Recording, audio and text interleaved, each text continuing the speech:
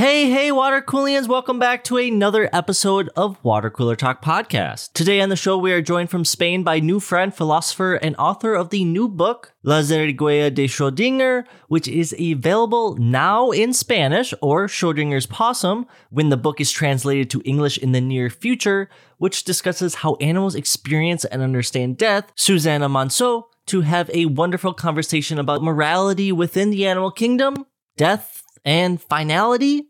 Worm milk, of course, and why 6%, this is a true fact, 6% of Americans believe they could wholeheartedly, cleanly win a bare-handed fight against a fully grown grizzly bear. If I was a betting man, and I am, what's the money line on this podcast being the best water-related podcast on the internet? But I would bet on America becoming about 6% smaller if this actually happened. But from this episode and a concept we continue from my conversation with Joe in Replication Crisis, the current method of how we study the behavior of animals is not always beneficial to those animals. We can do better in separating how species behave and react with the world outside of always comparing it to humans or always putting them in these lists where humans are at the top of that list. As much of a hot take as it is not, humans are not the center of the universe. We are merely just a small part of the greater cosmos of existence that was here before and will be here long after. Dropping a little existentialism on you today. But just because, say, a squirrel hasn't developed the atomic bomb or even the sitcom format, doesn't mean that they don't play an important role in the ecosystem of Earth. We each have a different role to play, and among those roles are what I believe to be a wide array of values that determine how we influence the evolution of the world, and how the world influences the evolution of us. Sometimes it's okay to change shoes within our species and spend the whole day walking in the shoes of, say, that tiny squirrel, which I'm realizing, like, squirrels don't wear shoes, but also, could you imagine Complex's sneaker shopping, but with squirrels? Complex. Let's talk. So before we jump into the conversation, and to help our audience grow and these conversations to reach a broader audience, please subscribe to Water Cooler Talk Podcast wherever you listen to podcasts. Follow us on Instagram at WaterCoolerTalkPod, where you can interact with the episode's topic. Share your thoughts on if you could be reincarnated into any animal, what animal would you want to be? Share your thoughts in the comment section for this episode's post, or just leave us a short positive review on Apple to help further support the show. So thank you. So without further ado, ladies and gentlemen, this is Water Cooler Talk episode 73 titled Elephant Fight Club with Susana Monceau.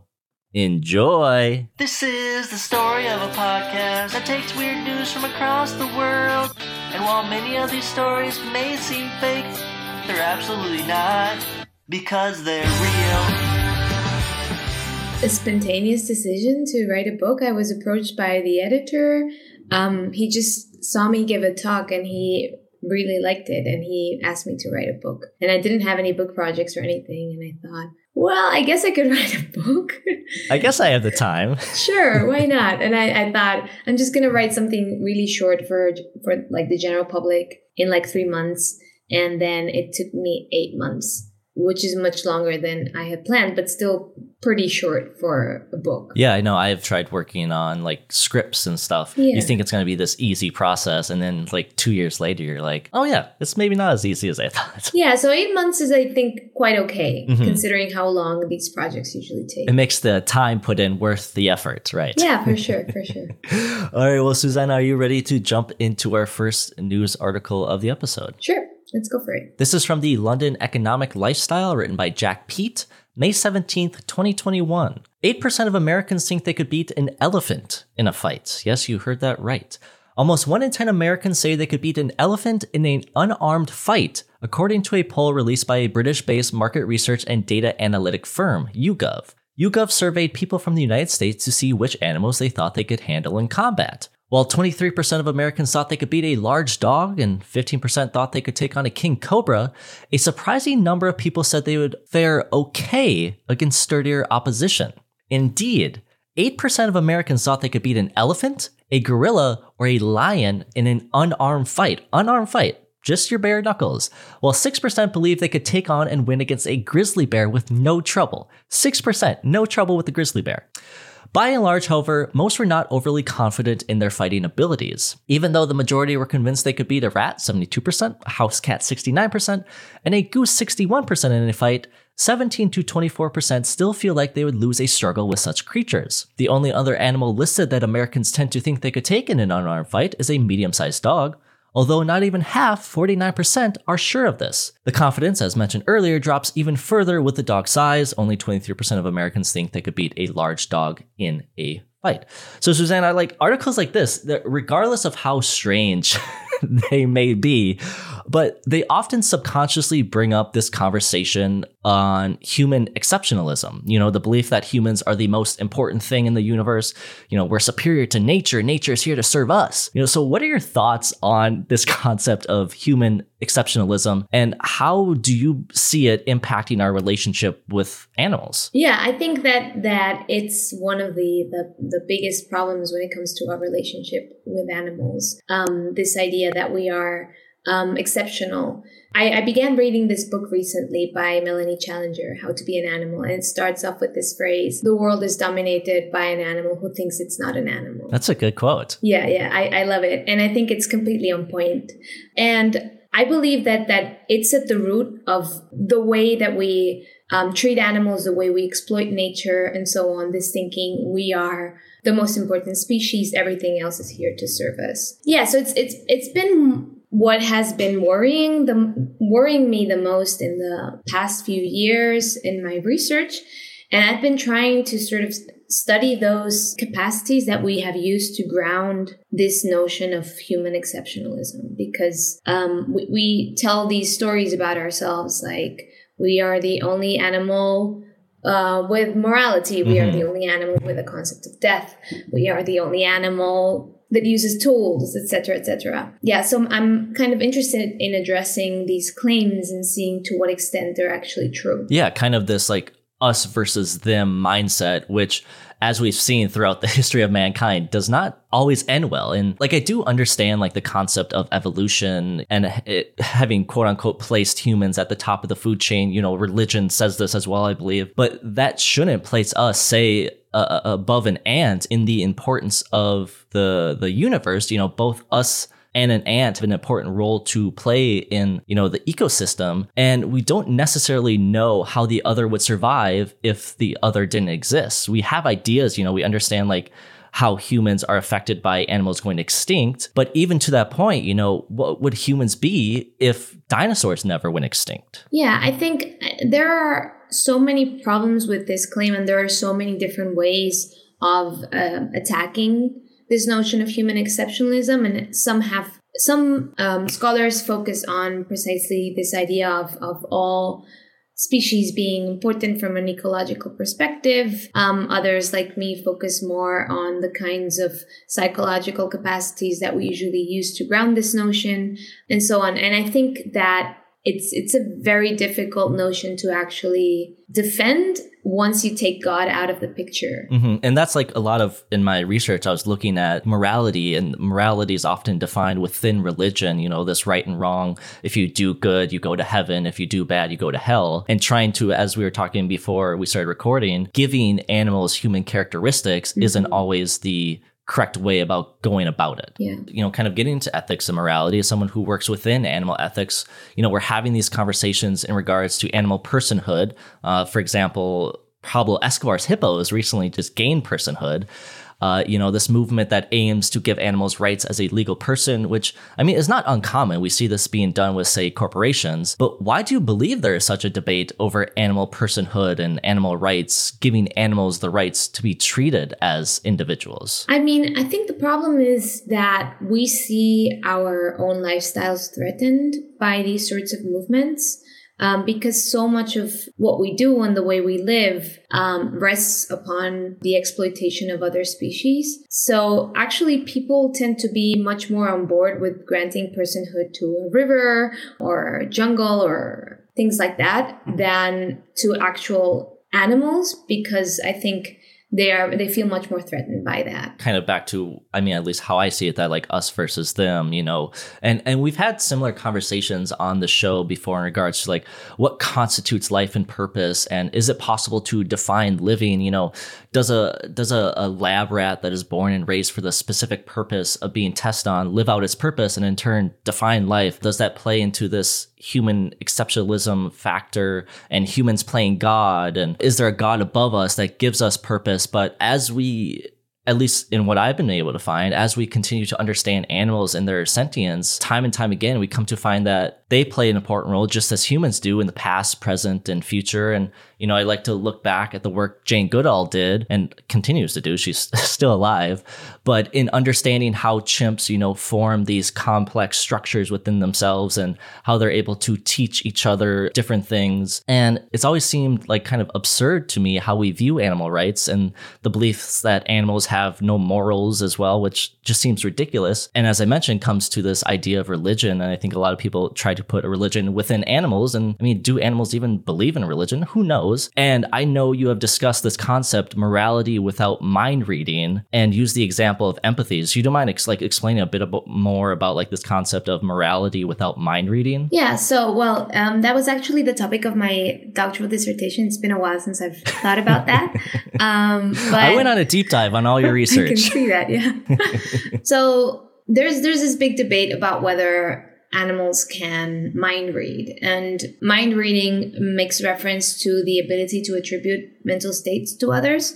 So the ability to understand that others have things like beliefs, desires, perceptions, sensations. Mm-hmm. And there's been this accumulation of evidence that points to animals being capable of behaving morally. At the same time, there's a very big debate on whether they can actually mind read. There was a very big controversy a few years ago about the evidence that we have on chimpanzee mind reading, because it seems like you can explain it like all the evidence we have in terms of what's called behavior reading, which is like reasoning in terms of others' behaviors rather than in terms of the underlying mental states. Mm-hmm. And so I thought that the case for animal morality was potentially threatened by this controversy surrounding the notion of mind reading, because intuitively it seems that in order to be a moral being, you need to be able to understand that others can feel pleasure and pain, for example, right? That others can be affected by your actions, that they can suffer from them, and so on.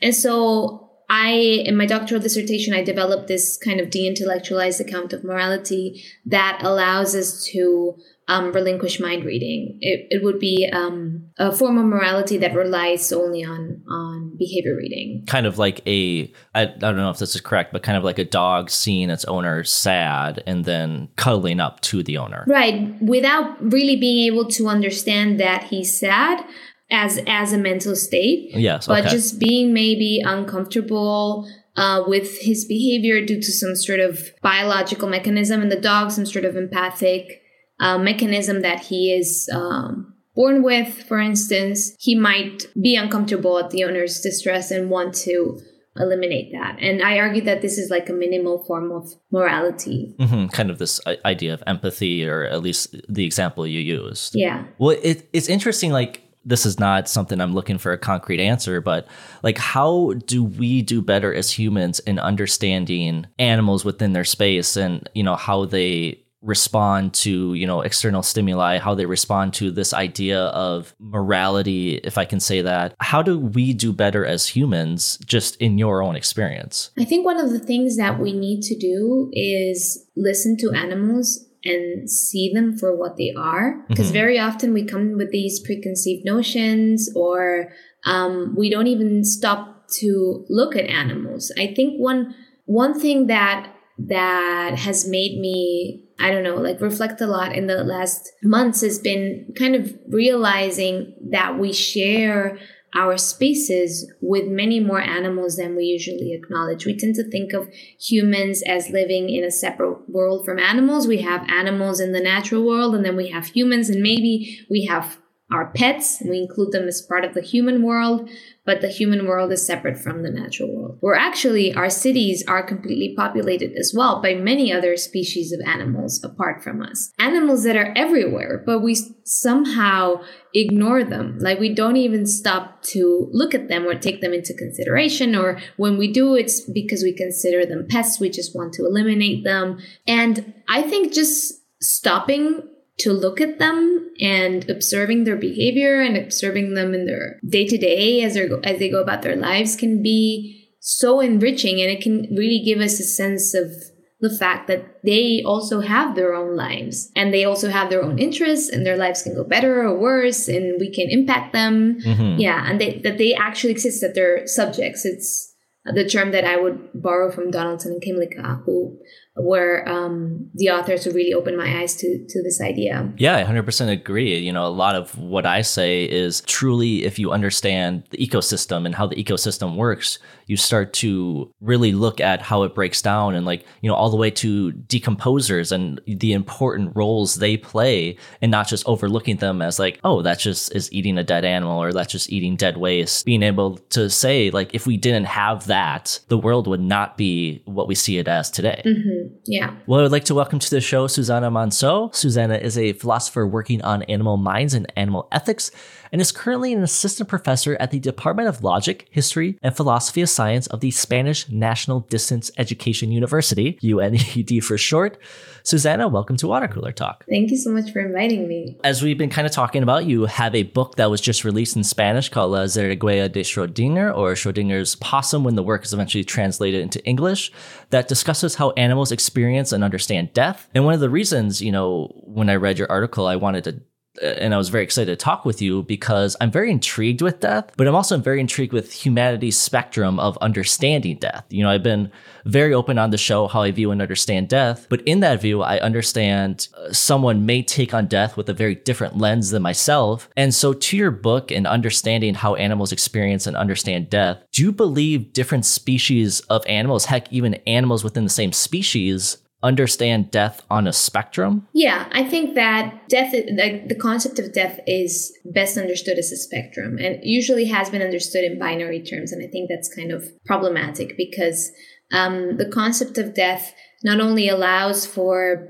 bigger or smaller degrees of complexity, but also it allows for a lot of variation in terms of how you understand what death means and the kinds of emotions that you attach to death, or the kinds of associations that you have with death, or the kind of traditions or rituals that you attach to it, and so on. And I think it's very interesting how even humans have this, you know, understanding and spectrum of death, because like, as you were saying, you know, it is this wide variety of how we bring in, you know, how people, I think there's a common saying, you know, everyone experiences grief in a very different way, and everyone experiences, you know, losing loved ones in a very different way. And obviously we just talked about, you know, how it's sometimes dangerous to give, you know, human characteristics to animals, but death is a concept that's shared by everything in this world. And so when you have something that's being shared by everything, you can sometimes share characteristics among different species. I think that you can, and there are probably commonalities between how different species understand death. But I think that there's also a lot of room for variation. So you can have both. You can have both commonalities and variations. So for instance, imagine, I don't know, animals that rely much more than we do on their sense of smell.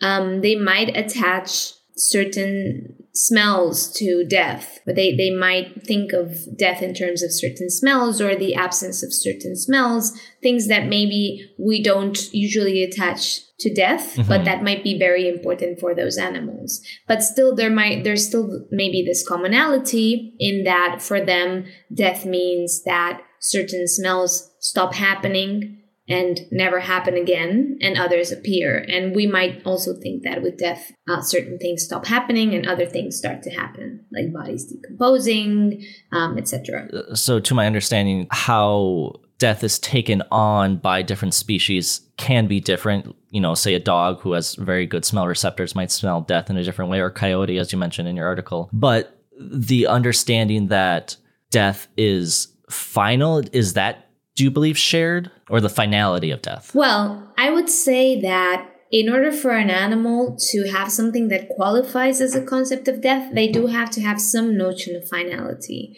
But this can also be understood in very de-intellectualized terms. So it can simply be the idea of just updating your expectations so that you no longer expect certain behaviors from an animal once you know that she's dead, for instance. That's already having some sense of the finality of death. Mm-hmm. And I don't think that all animals are going to understand this. What I've argued in my work is that having a minimal concept of death is not very demanding in cognitive terms, and that a lot of the cognitive requirements that it has are quite important and quite useful in other areas of an animal's life. And so we can expect it to be fairly widespread in nature, but that doesn't mean that all animals are going to have a concept of death. Mm-hmm. And this, I don't know if you have any knowledge within this. This may be just an open-ended question, but is it possible to, say, through an MRI and within cognitive sciences, to see the understanding of death within humans? Does that make sense, even that question? Say,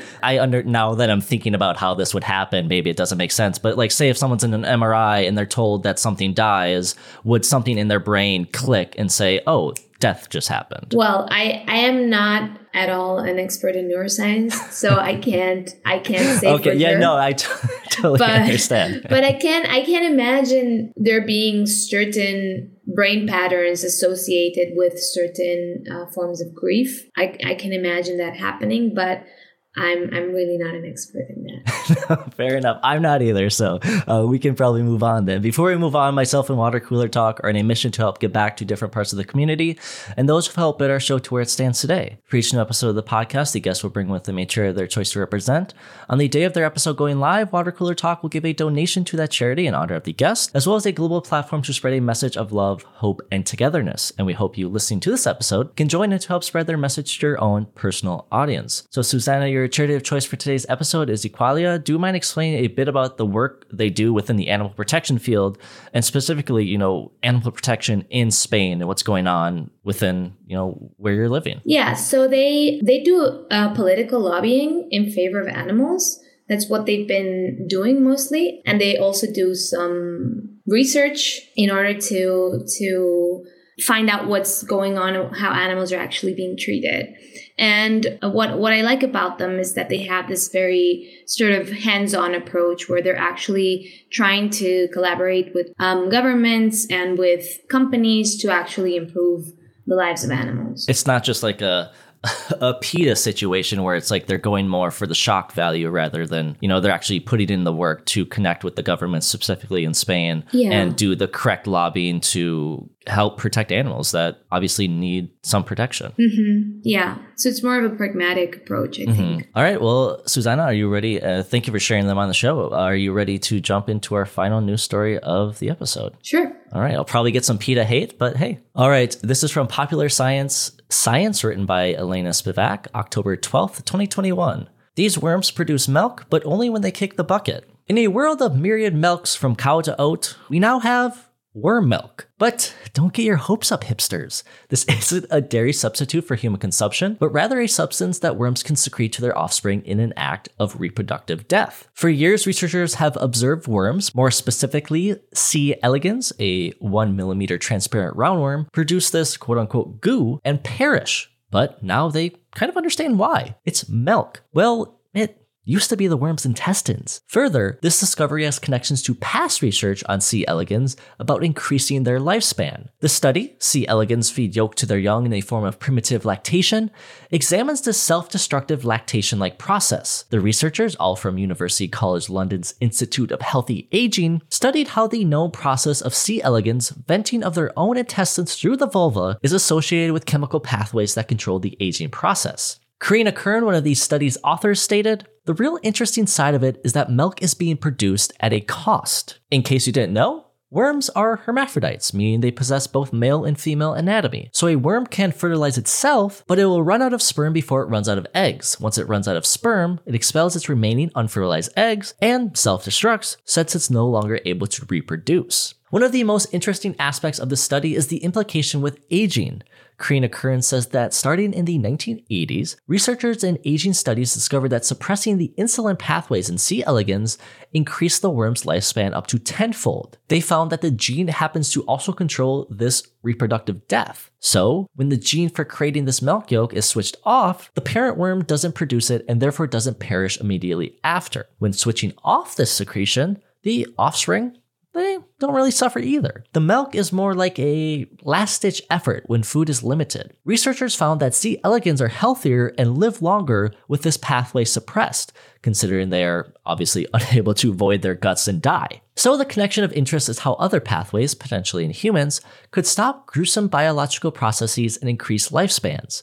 While human parents don't literally give up their lives for their offspring, a similar thing occurs during breastfeeding. While a parent breastfeeds, their bones lose calcium as the baby receives it through breast milk, which temporarily weakens the bones. However, this transient calcium loss is eventually restored, unlike the intestines of C. elegans, and is sometimes restored to higher levels than before. Worm milk will not be coming to a supermarket or cafe or coffee shop near you, but further research of it could eventually tell us more about human aging and how to increase the human lifespan. So as I was talking about earlier, Susanna, there was this report released by the Norwegian government back a handful of years that asked the question, do worms and lobsters and crabs feel pain? The Norwegian government was thinking about banning live worms from bait and fishing, but through their report found that they believe worms do not feel pain, but are instead reacting to just the external stimuli when they wriggle around when hooked.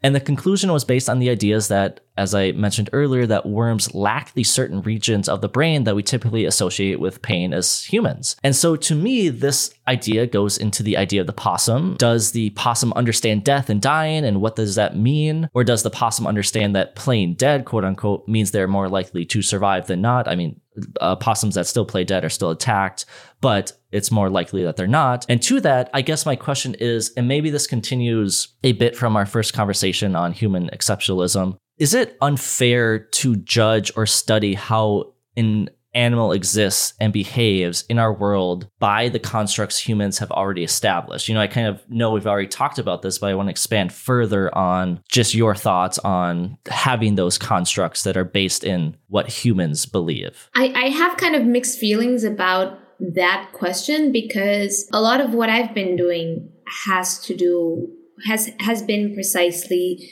the project of, you know, taking these characteristics that we take to be uniquely human and then studying to what extent they are present in other animals. Mm-hmm. And I think that it's important to do this because of what I said before, because of these stories that we tell ourselves about how special we are and how we use these to ground, you know, our right to exploit the natural world as much as we want. So I think it's important to address this question, but I also think it's kind of disrespectful to animals to only study them to see how much they are like us. Mm-hmm. I think that part of what it means to gain full respect for animals is to actually appreciate them for what they actually are, regardless of whether they are like us at all or not. That's also something that I'm very interested in. And as I was telling you before, some of what I've been doing recently has been thinking about how to make the study of animal cognition less anthropocentric. Because so many of the questions that are asked in animal cognition and so many of the experimental paradigms are done from a human point of view, and with the human mind being used kind of as a baseline. For instance, an example that illustrates this really well, which I always usually resort to, is the example of the mirror self-recognition test. This test was originally proposed as a test for self-awareness. I don't know if you're familiar with how the test works. Yep. Basically, an animal is first made familiar with a mirror, then they are anesthetized, and they will receive a mark on their forehead. They will get a red mark. And then when they wake up, their behavior is observed to see if they interact with the mark at all. And if they do, then this purportedly shows us something about their self-awareness. Now, I think that this experiment is like a paradigmatic anthropocentric experiment, because we're saying, like, well, we're not only using vision as the main sense through which you could gain a perception of your own self. Right? This is a test that ignores olfaction, for instance, which may be much more important to other animals than vision.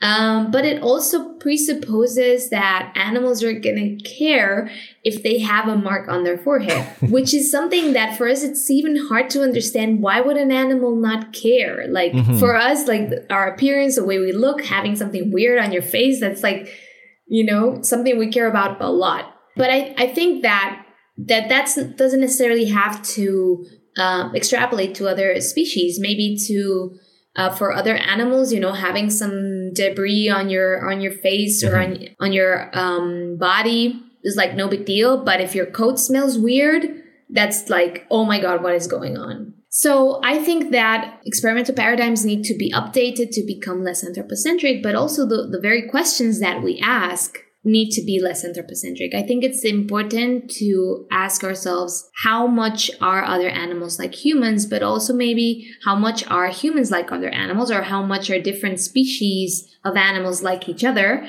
or what kind of capacities do animals have on their own, and they may have nothing to do with what we are capable of. Yeah, a recent conversation I just had with Joe, we talked about animal intelligence, and a lot of the time, even speaking to the mirror test, a lot of the time we base animal intelligence off of, say, all right, a chimpanzee has an intelligence of a 3-year-old. That could potentially mean so many different things. If we start really bringing in this idea that a chimpanzee is as smart as a 3-year-old, we kind of forget about all of the amazing things a chimpanzee is doing, separated from humanity and separated from humans, as kind of as I mentioned before with Jane Goodall kind of doing her research. As you're saying, I think it's a very good point to really understand that animals don't necessarily have the same behaviors. I know, like, within like social animals, and humans are very social creatures, there are some things that can coexist, but for the most part, say to that test that you mentioned, the mirror test, having a red dot, for humans, the concept of image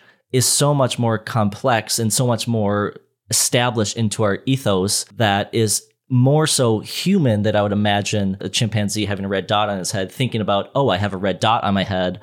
Now the rest of the group is going to disband me. And as you're saying, we're putting these human characteristics and these human ideas onto animals when we're not really taking the time to understand, like, as you said, a lot of animals use hearing, or a lot of animals use taste, a lot of animals use sense of smell, specifically with lions and their Jacobson organ, and understanding, when another lion, a female lion's in heat, that's specifically through taste, but, humans don't have that. And so why should we try to equate human mating to lion mating when there's just different functions that have them succeed in what they're doing? And we've evolved and succeeded both together, yes, but also separately. I really hate that kind of comparison with a chimpanzee being like a 3-year-old. I think that's just like infantilizing the chimp, and also, leaving aside all these other things that chimps can do that a human would never be able to do. And I do understand it,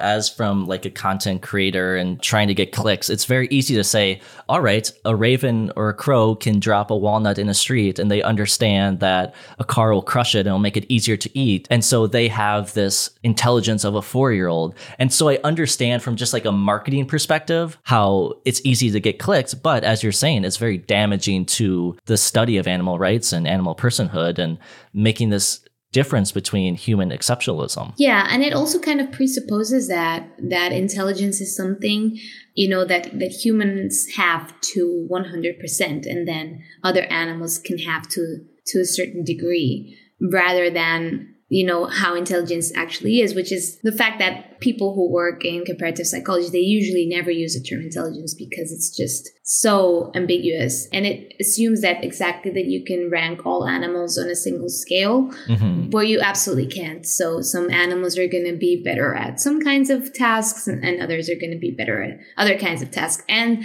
animals can also outperform us in a lot of tasks, but we usually don't say, we are like 1 month old, whatever animal. No, that's like a very human thing to put things on a scale, to compare things. It's like we're always constantly thinking, even like within like the podcasting sphere, I'm always like, all right, what am I doing that the other podcast isn't doing? Or what are they doing that I'm not doing? And that's a very human thing. And it sometimes can be very dangerous when it comes to scientific studies. Yeah, I think we need to really realize that it is very damaging to animals to constantly be bringing up these scales and constantly come up with these narratives where humans are always at the top. And it's definitely something that we need to change, because we just need to change our attitude towards nature. We have no other choice at this day and age, right? Yeah, we got one Earth. And I kind of want to like continue on these, limits that humans tend to place on how we understand how animals understand.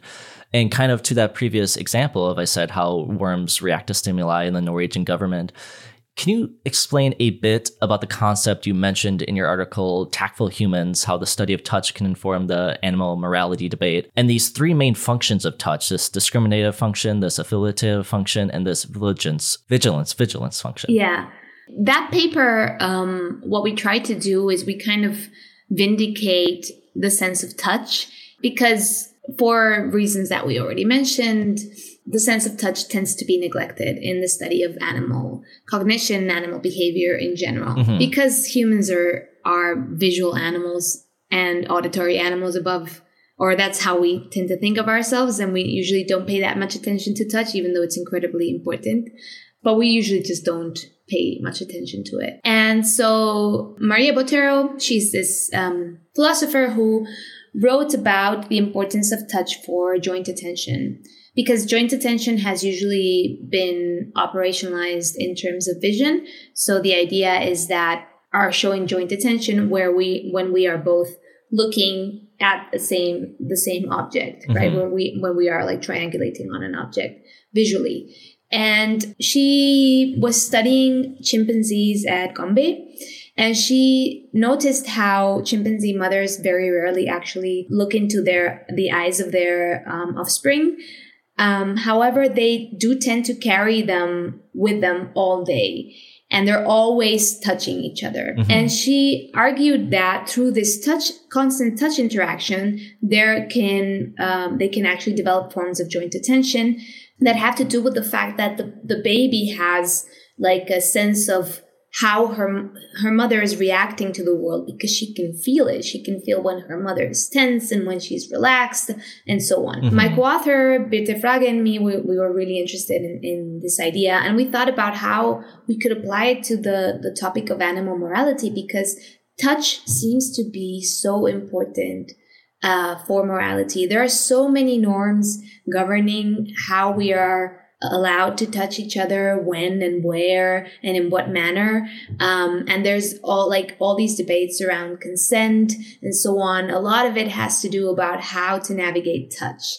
This is not something we said in the paper, but something that we both believe, that touch seems to be, in a way, intrinsically moral when we touch each other, right? Well, to like your example of the chimpanzee mother, like a lot of the times as humans, that mother touch, the baby on the shoulder is so important to connection. Yes, absolutely. Right. So we talk about the three functions of touch and how these show how touch may be important for morality. So the first one is the discriminative function, which is the idea that through touch, you can gain information about the sensory qualities of an object, right? So if I grab this glass, I can tell that it's cold, that it's hard, etc. And I can tell this with my eyes closed. I don't need vision to tell that. I can just sense it through touch.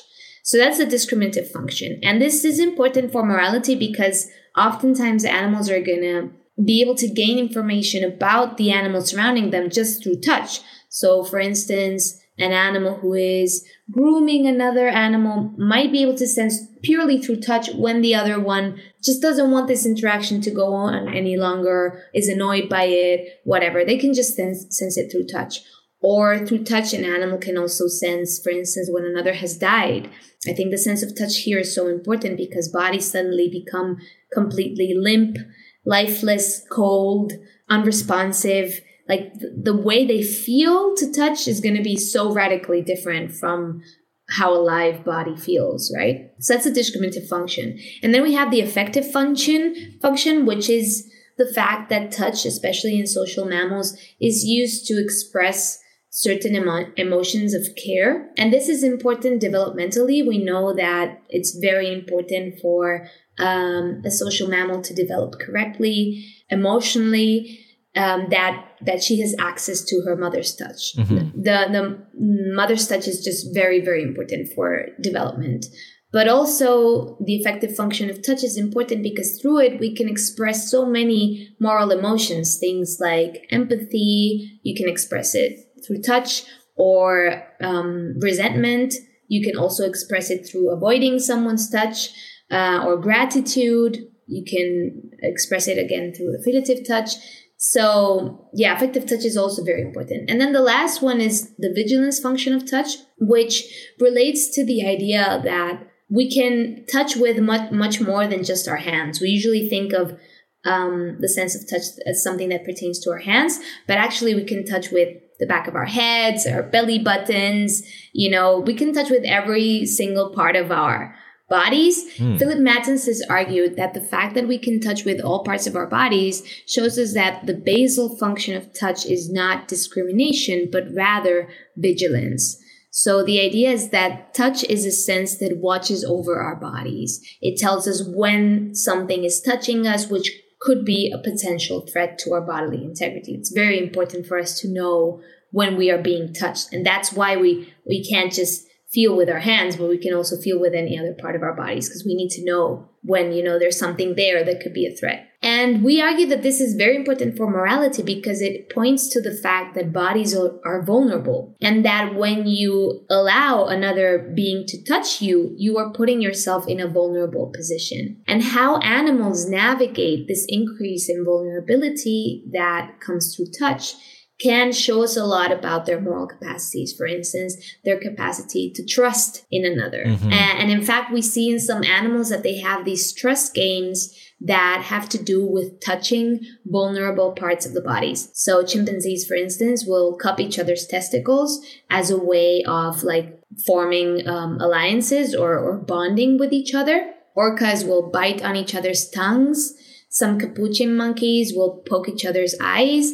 So these are all forms of what's called vulnerable touch behavior, where animals are putting themselves in vulnerable positions as a way of fostering trust. Yeah, it was so... Oh, sorry, go ahead. No, I was just going to say that we also sometimes see animals hurting each other on purpose. And we argue that this is also another manifestation of morality. It could be a manifestation of negative moral emotions like cruelty or schadenfreude, which animals could also be capable of. Yeah, it was so interesting when I came across, this article and read about it, because it's something, like you were saying earlier, you never really think about touch as a sense, but touch is such a main sense to just living and understanding and being tactical and, all of these different things. So I appreciate you being able to explain more about that. Even as you were saying, kind of there at the end, I was thinking about how, I used to work with dogs and training dogs, and even to get the trust of a dog, it's touching on the head, touching on,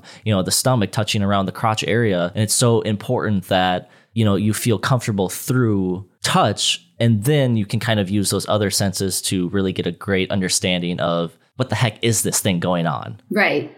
So I think that touch is just very important in that sense because it necessarily creates this vulnerability. Mm-hmm. We see animals just navigating this vulnerability, social animals who just have to touch each other when they groom each other, when they mate, when they play, and just things like animals that control the strength with which they bite during play, yes. the strength with which they carry their offspring in their mouths. We see this self-handicapping in play behavior in animals, where animals will actually play to a lower strength than they're actually capable of. They will act as though they are weaker than they actually are. Mm-hmm. And yeah, so I think that these are all manifestations of these minimal forms of morality that we find in other animals.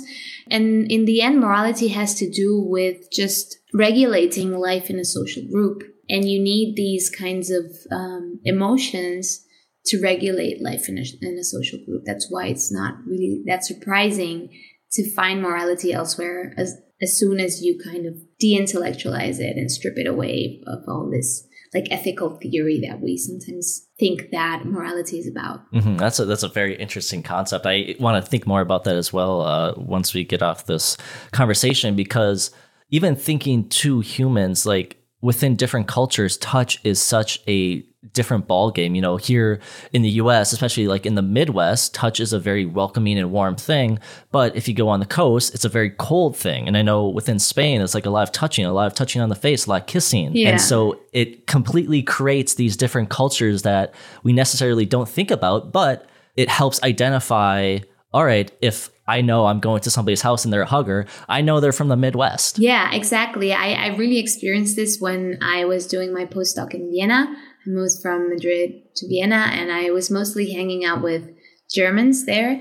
And Germans have a very different attitude to touch. Mm-hmm. Because I knew like explicitly that they don't kiss each other. This was like something that I knew, but I didn't realize how much Spanish people actually touch each other during conversations. Just like regular conversations, will just like grab each other's hand or arm or like pat each other on the back, whatever. We're constantly touching each other, and it's normal. And I would never do it with a German, but it was kind of very salient to me how I refrain from this kind of behavior, because all of a sudden it felt super inappropriate. And I also experienced that a lot with my friends' babies there in Austria, because in Spain, and this is something that is probably quite problematic, but it's very normal for children to be touched and to seek out touch. They like to hug you and they like to kiss you, and it's just very normal. And there, I didn't touch my friends' kids, because it was kind of, it wasn't okay to do it. And it was super weird for me, because I had a friend whose kid I knew since he was born, and I was there for 5 years.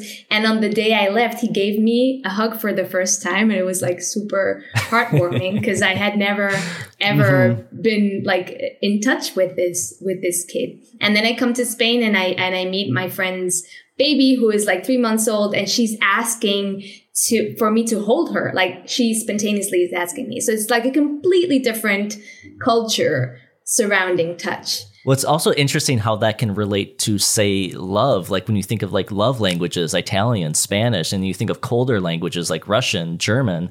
I mean, it plays a big factor into just the aspect of touch and love and warmness and coldness and all these different factors that you never really think about. Yeah, I think it does kind of impact how welcoming a culture seems to me. But at the same time, I also, to a certain degree, appreciate those, the more respectful approach of the Germans. So I think it's actually really good that kids there are not forced to be hugged and kissed and whatever. And it's only through the like explicit consent of the kid that you are allowed to do that. I think that's actually better. And I also, like, coming back to Spain now, here it's super commonplace to give someone 2 kisses, even if they're a complete stranger, just when you're introduced to someone for the first time. And I realize now how uncomfortable that makes me and how much I actually do not like it. So yeah, it's kind of weird, because to a certain degree I missed it when I was outside, but then coming back, I also see that there are problems to it. Especially after a global pandemic. Yeah, you kind of have to have distance. Of course, now it's even more problematic. I actually really hoped that the pandemic would phase out the whole kissing thing in Spain, but no, it's very much alive, unfortunately. It does make you think about things. I was even thinking about like bowling and how you're kind of eating food and bowling and sharing these balls. But anyways, Susanna, thank you for taking the time to share your perspective on some of these strangest and most interesting news stories the world has to offer. In a productive and meaningful conversation, I think it's only right, talking about death, that we get to the finale of this. Listeners, if you would like to support and follow more of Susanna's work as she explores the minds and ethics associated with animals, or even if you're a Spanish-speaking listener and you want to read her book, La Ziriguella de Schrödinger, you can do so by heading to her website, www.susanamonceau.com, or by following her on the Twitter machine at Susanna_Monceau, big O on that one. Once again, Susanna's website is www.susanamonceau.com. And of course, as always, those links will be included in the description of this episode and on our website, www.watercoolertalkpod.com. So this is maybe for me and you because, I like to have audio-only podcasts. But as a hand talker myself, why is talking with one's hands such a better way to communicate? I have no idea. And this is only something that I started to realize now as I've been recorded and pictures have been taken of me and I've been giving so many online talks. I've realized how much I use my hands and I have absolutely no idea. I think it just needs, I needed to get my brain juices flowing or something. I don't know. I have had people email me and say, we can hear the wind from you moving your hands on the mic. So, but no, I think it's better. It's more visual. It's, as you were saying, we're kind of visual animals sometimes. So it's being able to see, like if I'm describing going fishing and I'm like this big, you know how big that fish is. Yeah. All right. As always, thank you to all my listeners for listening to another episode of Water Cooler Talk, the only such podcast on the internet, hosted by myself and guest hosted today by Susanna, where we take the strangest and most interesting real life news stories from around the world and, well, just try and have a good old conversation about some of the ideas discussed in those bizarre news stories. So, Susanna, we are now to my favorite portion of the episode where I hand off the show to you to close out this conversation however you see fit. Whatever you want to do to close out this, I trust you. Susanna, the floor is yours. All right. Well, thank you so much, Adam, for this invitation. And it's been a pleasure. It's been super fun to discuss all these topics. And I don't know, maybe go out in the street and look for a bird or look for an ant colony and just sit and watch them for a while. Sit and watch what they do and see what you can learn about them and try to maybe put yourself in their shoes and try to find out what it's like to be that bird or what it's like to be an ant and see what you learn. I love that. Real quick question. If you can be reincarnated to any animal, what's the animal you're choosing? I'm choosing the humpback whale. The humpback whale. All right. I love that. Yeah. Listeners, until next time, peace. This is the story of a podcast that takes weird news from across the world. And while many of these stories may seem fake, they're absolutely not, because they're real.